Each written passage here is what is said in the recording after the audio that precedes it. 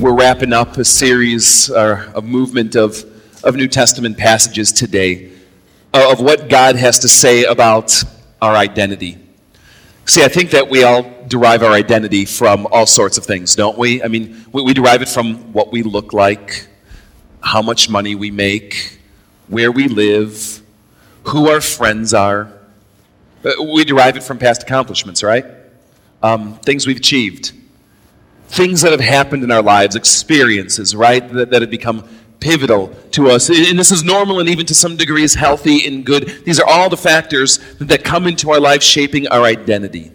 But what God is trying to show us through the New Testament is that ultimately, when it comes to our identity, it's God who says who we are. And what God has to say about who we are is more important than any of that other stuff that is so central to us in understanding and getting a sense on who we are. And so this morning, I would like to look at one more key passage with you, opening up what God has to say about who we are and who we can be in Him. Guys, I want you to follow along in this today. We're going to go to Matthew chapter 16. If you look in front of you, there's probably a Bible underneath a chair. And what I'd like you to do is follow along with me. And we're going to see some key things here that God has to say. Now, key in with me right there at verse 13. So we're at Matthew 16, keying in at verse 13. And this is what happens. It says, when Jesus came to the region of Caesarea Philippi, He asked His disciples, "Who do people say the Son of Man is?" And they replied, "Some say you're John the Baptist. Others say you're Elijah. And still others Jeremiah or one of those other prophets." And then He asks it, "But what about you? Who do you say that I am?" And Simon Peter answered, "You are the Messiah. You are the Christ, the Son of the living God." And Jesus replied, "Blessed are you, Simon, son of Jonah, for this was not revealed to you by flesh and blood, but by my Father in heaven. And I tell you that you are Peter, and on this rock I will build my church, and the gates of hell will not overcome it. I will give you the keys of the kingdom of heaven, and whatever you bind on earth will be bound in heaven, and whatever you loose on earth will be loosed in heaven." And then He ordered His disciples not to tell anyone that He was the Messiah. Now, there's a key line in here that gets central to what our identity is all about. And I want you to key in with me at this. And it says in verse 18, "And I tell you that you are Peter." He says this to this guy named Simon, one of His disciples. "Simon, now you're Peter. You are Peter, and on this rock I will build my church." Now, whenever the Bible talks about this thing called church, it never means this. Okay? It never means structure. It never means facility. Church in the Bible always means people. It is the people of God who gathered together in His name, in Jesus' eye. That is the church. And what I want to know is what this rock is. Because He says that we are being built upon this rock, and the gates of hell cannot stand against it. So what is this rock, and how does that speak in to this building, if you will, that we're becoming? This structure, this piece of workmanship that God is putting together. Now, whenever the Bible mentions details, more times than not, they're significant. Have you ever gotten frustrated with this, like in the Gospels? Compared to a modern-day biography, doesn't it seem like so short on the things you really want to know? The important things like, okay, what did Jesus look like? Right? And it doesn't say. And what did He like to do? And tell me about some of the day-to-day drama that He would face as He would relate to people. The stuff that makes our movies and our literature and our TV today, it's kind of glaringly absent, isn't it? And in the ancient world, when details were given, often they were there because they carried some kind of significance with them. And so it begins. And it says that He and the disciples went to a region called Caesarea Philippi. Now, Why does the author bother to tell us this? Probably because it's significant. Now, Caesarea Philippi was deep up in the northern bowels on the outskirts of Israel. It is deep, dark, pagan country. If you want to get a frame of reference up here, you can see like Bethlehem right there, and Jerusalem's kind of hanging right there above it. And that would be the nucleus, the capital, the heart of the people of Israel. And the farther you would travel out from that nucleus, often the farther you would get from connection to the people who identified themselves as Jews and deeper into non-Jewish pagan territory. If you see this region up here called the Decapolis, Jesus would travel here all the time, and it was like total pagan country. I mean, sacrificing cats and burning, it was just nuts up there, all right? But if you go even farther into the Badlands, you could see north of Decapolis is a town called Caesarea Philippi. And Matthew begins by saying this is where Jesus goes with his disciples to ask the question. Now, significant at Caesarea Philippi was a shrine to a Greek god named Pan. And if you don't know who Pan is, basically, he's a satyr. And if you don't know who a satyr is, it's kind of like half man, half goat. You ever see like Mr. Tumnus in Lion, Witch, and the Wardrobe? Okay, this is the guy got like Pan written all over it. He had the body and the face of a man. He had the legs and the waist of a goat, and he had horns. And there was a shrine to him here at Caesarea Philippi that people who were seeking Pan would come to pay homage to. Now, Pan was known for a number of things. I mean, if you look like a goat, you got to be associated with goats, right? So goat herders and goats, they were all about the Pan connection. But he was also about desolate places, wilderness, out there. Not land of milk and honey, not Egypt, but those haunted places that people don't like to go. And more than that, he was associated with striking terror into the hearts of people's enemies. So if you had conflict or you were going to war, you might just be able to go to Pan so that he would instill panic, and that's where we get the word, into the hearts of those who stood against you. Now, ancient Jews in Jesus' time came to associate Pan with the demonic. Maybe it was the goat thing.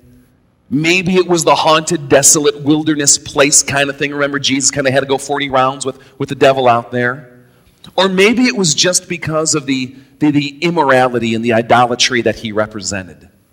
But for them, Pan and the worship of Pan came to be associated with the forces of hell. Now, if you're looking at this picture up here, you can start to see that there's these outcroppings.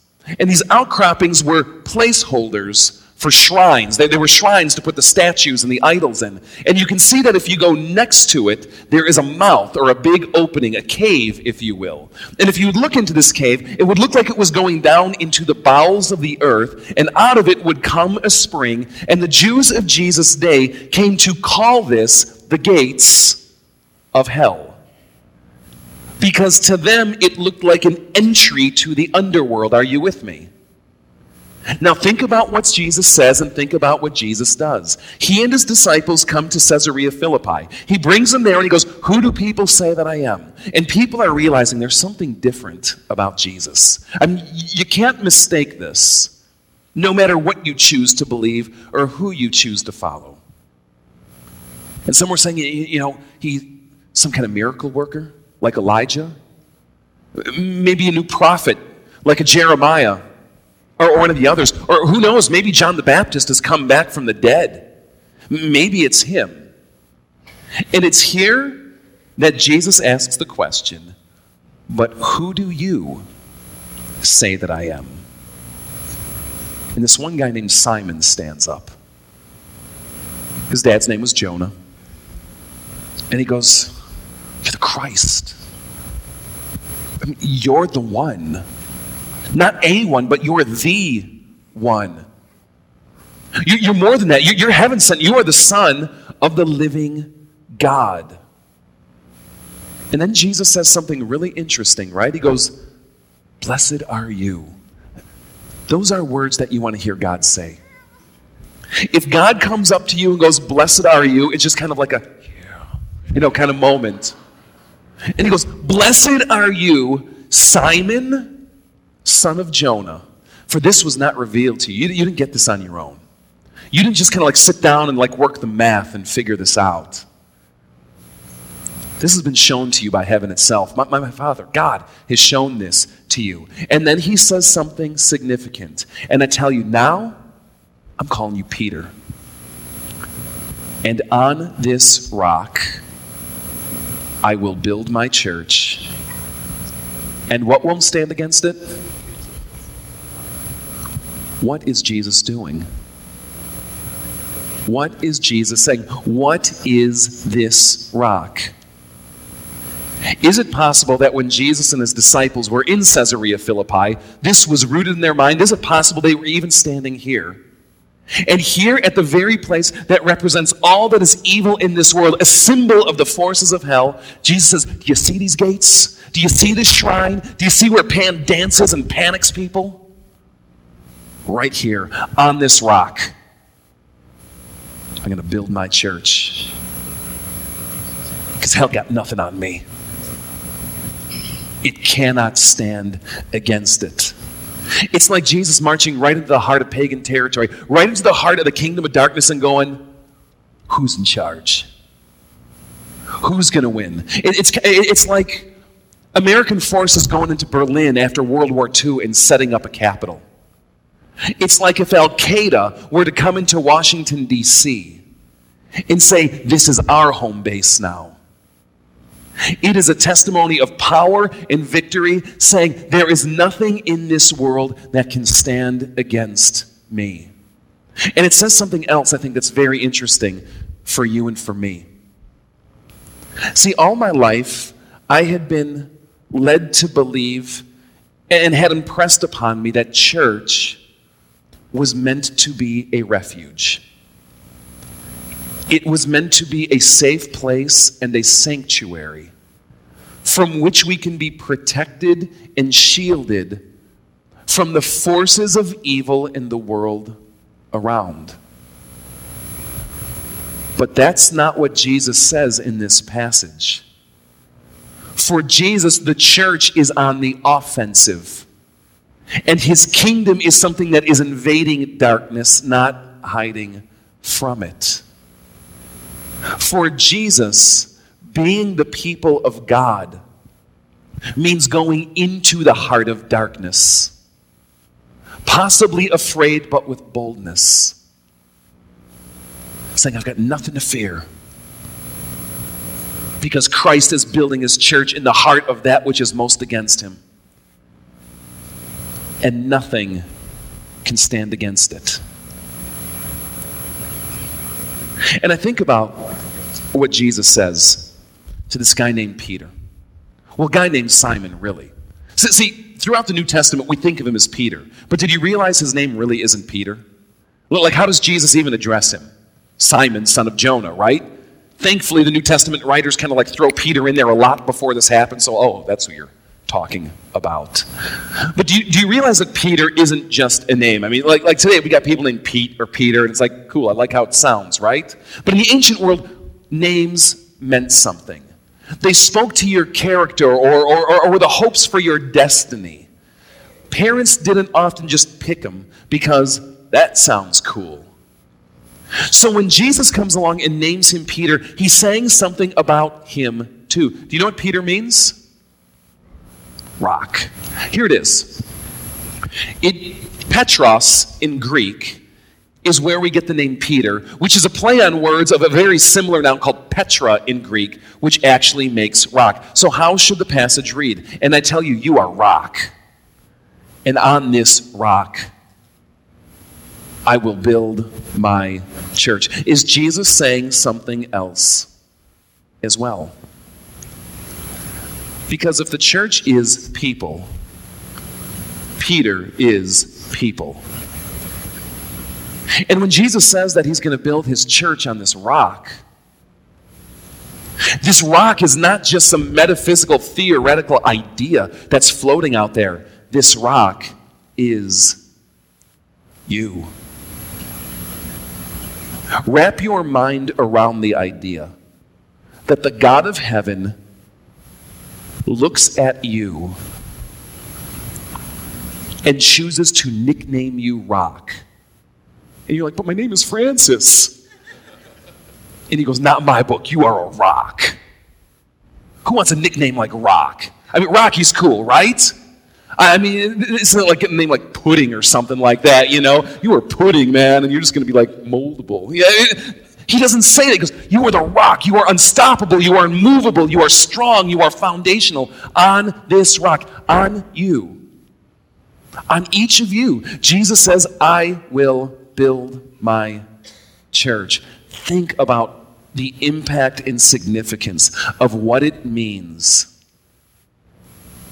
that God thinks that way about you. Is that how you see yourself? When you think of your identity and who you are, do ideas like bulwark, unshakable, stronghold, powerful, or significant player in the kingdom come to mind? If you're like me, my guess is probably not. But you know what's cool? It doesn't matter. Because what matters is what God has to say about you. And that's what God has to say to each person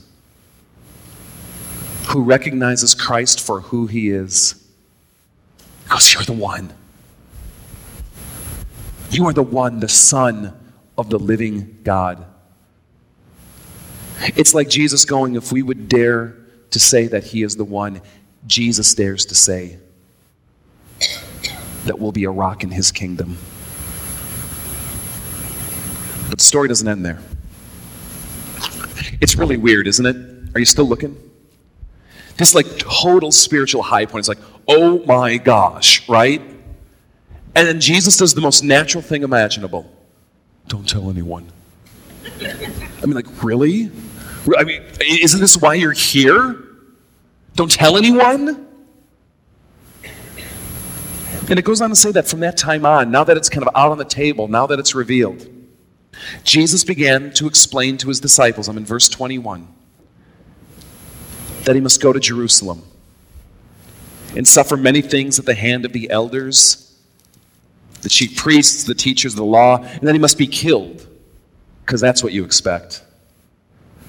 And on the third day be raised to life. Now check it out. Rock took him aside and rebuked him.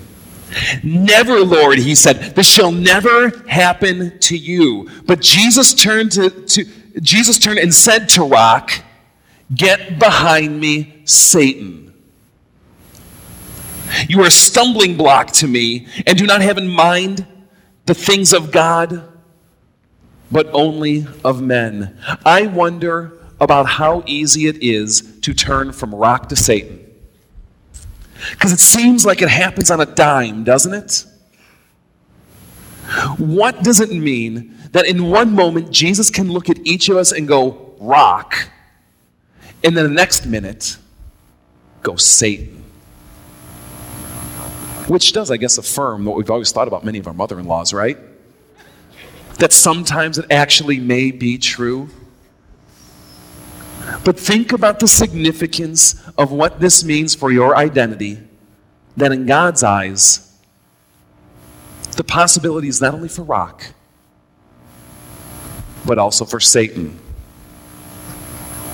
Does Jesus look at you and say, hey, Satan, to you? See, when it comes to our identity,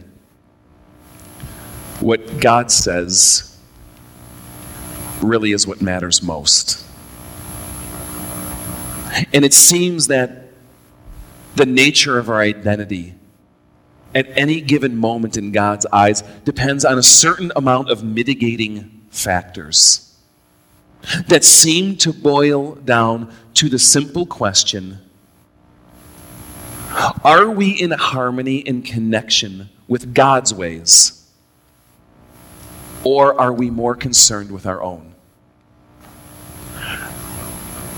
Are we seeking to do what God says? Or more concerned with what seems right on our own? You know what's rough about this? I mean, like, Peter's really getting kicked in the teeth on this, isn't he? But really, can you kind of like side with the guy? I mean, is he really doing anything on the surface that looks bad? I mean, is he like sitting there going like, hey man, let's kind of go to this pan thing tonight? No, what's he doing? He's trying to keep his friend from getting killed. He's trying to keep his friend from doing something that in his mind seems absolutely stupid. Marching into the heart of Jerusalem, into the heart of darkness, into the heart of where hell wants to reign, where people want to kill him, and going, stay out of that place, stay safe. Does Peter actually believe that the church will prevail over the gates of hell? Because if he did, there should be no problem going to Jerusalem, should there? See, the difficult thing is that so often the choice between God's way and our way isn't that clear, because sometimes our way seems really good. And this is why it is so vital to be in deep connection with God, because so often, are you with me? Things that look good at deeper levels turn out not to be. And that becomes the difference between Satan or rock. See, the question of this passage is really, what does God call you? I'm going to submit that throughout every day, he calls you both. But what's so amazing to Jesus, about Jesus, is that even when he calls us Satan, he still goes to Jerusalem to suffer and die, to redeem Satans like you and me, and bring us back into this thing called rock.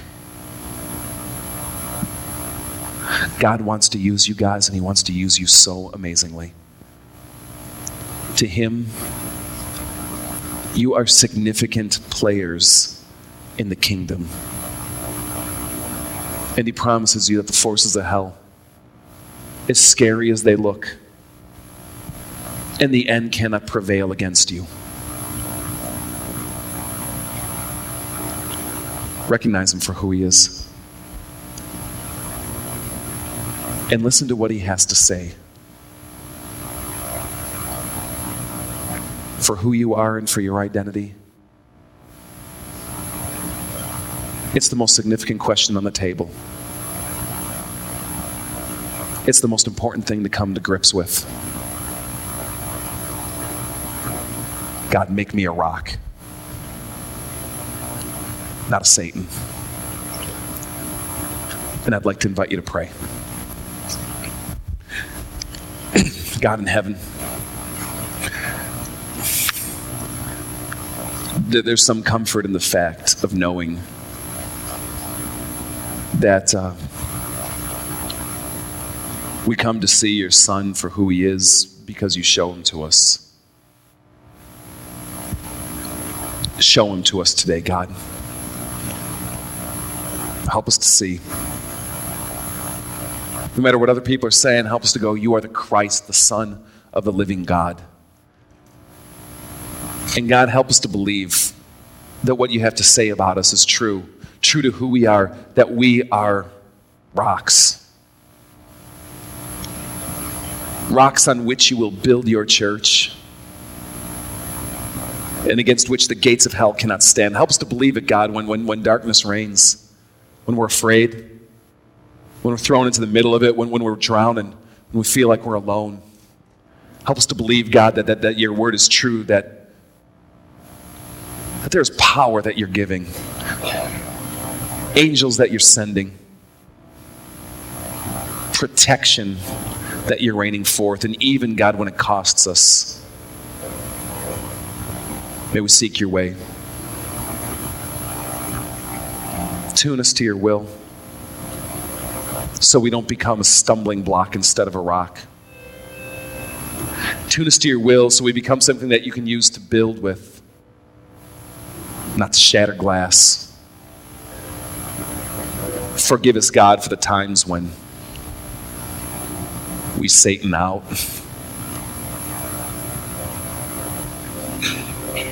Forgive us and call us back again. So here we are, Lord. Hear our prayer. And guys, I want to invite you to pray these next words with me.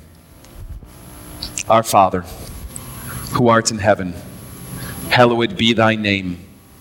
Thy kingdom come, thy will be done, on earth as it is in heaven. Give us this day our daily bread, and forgive us our trespasses, as we forgive those who trespass against us. And lead us not into temptation, but deliver us from evil. For thine is the kingdom, and the power, and the glory, forever and ever. Amen. May the words of that prayer shape your identity.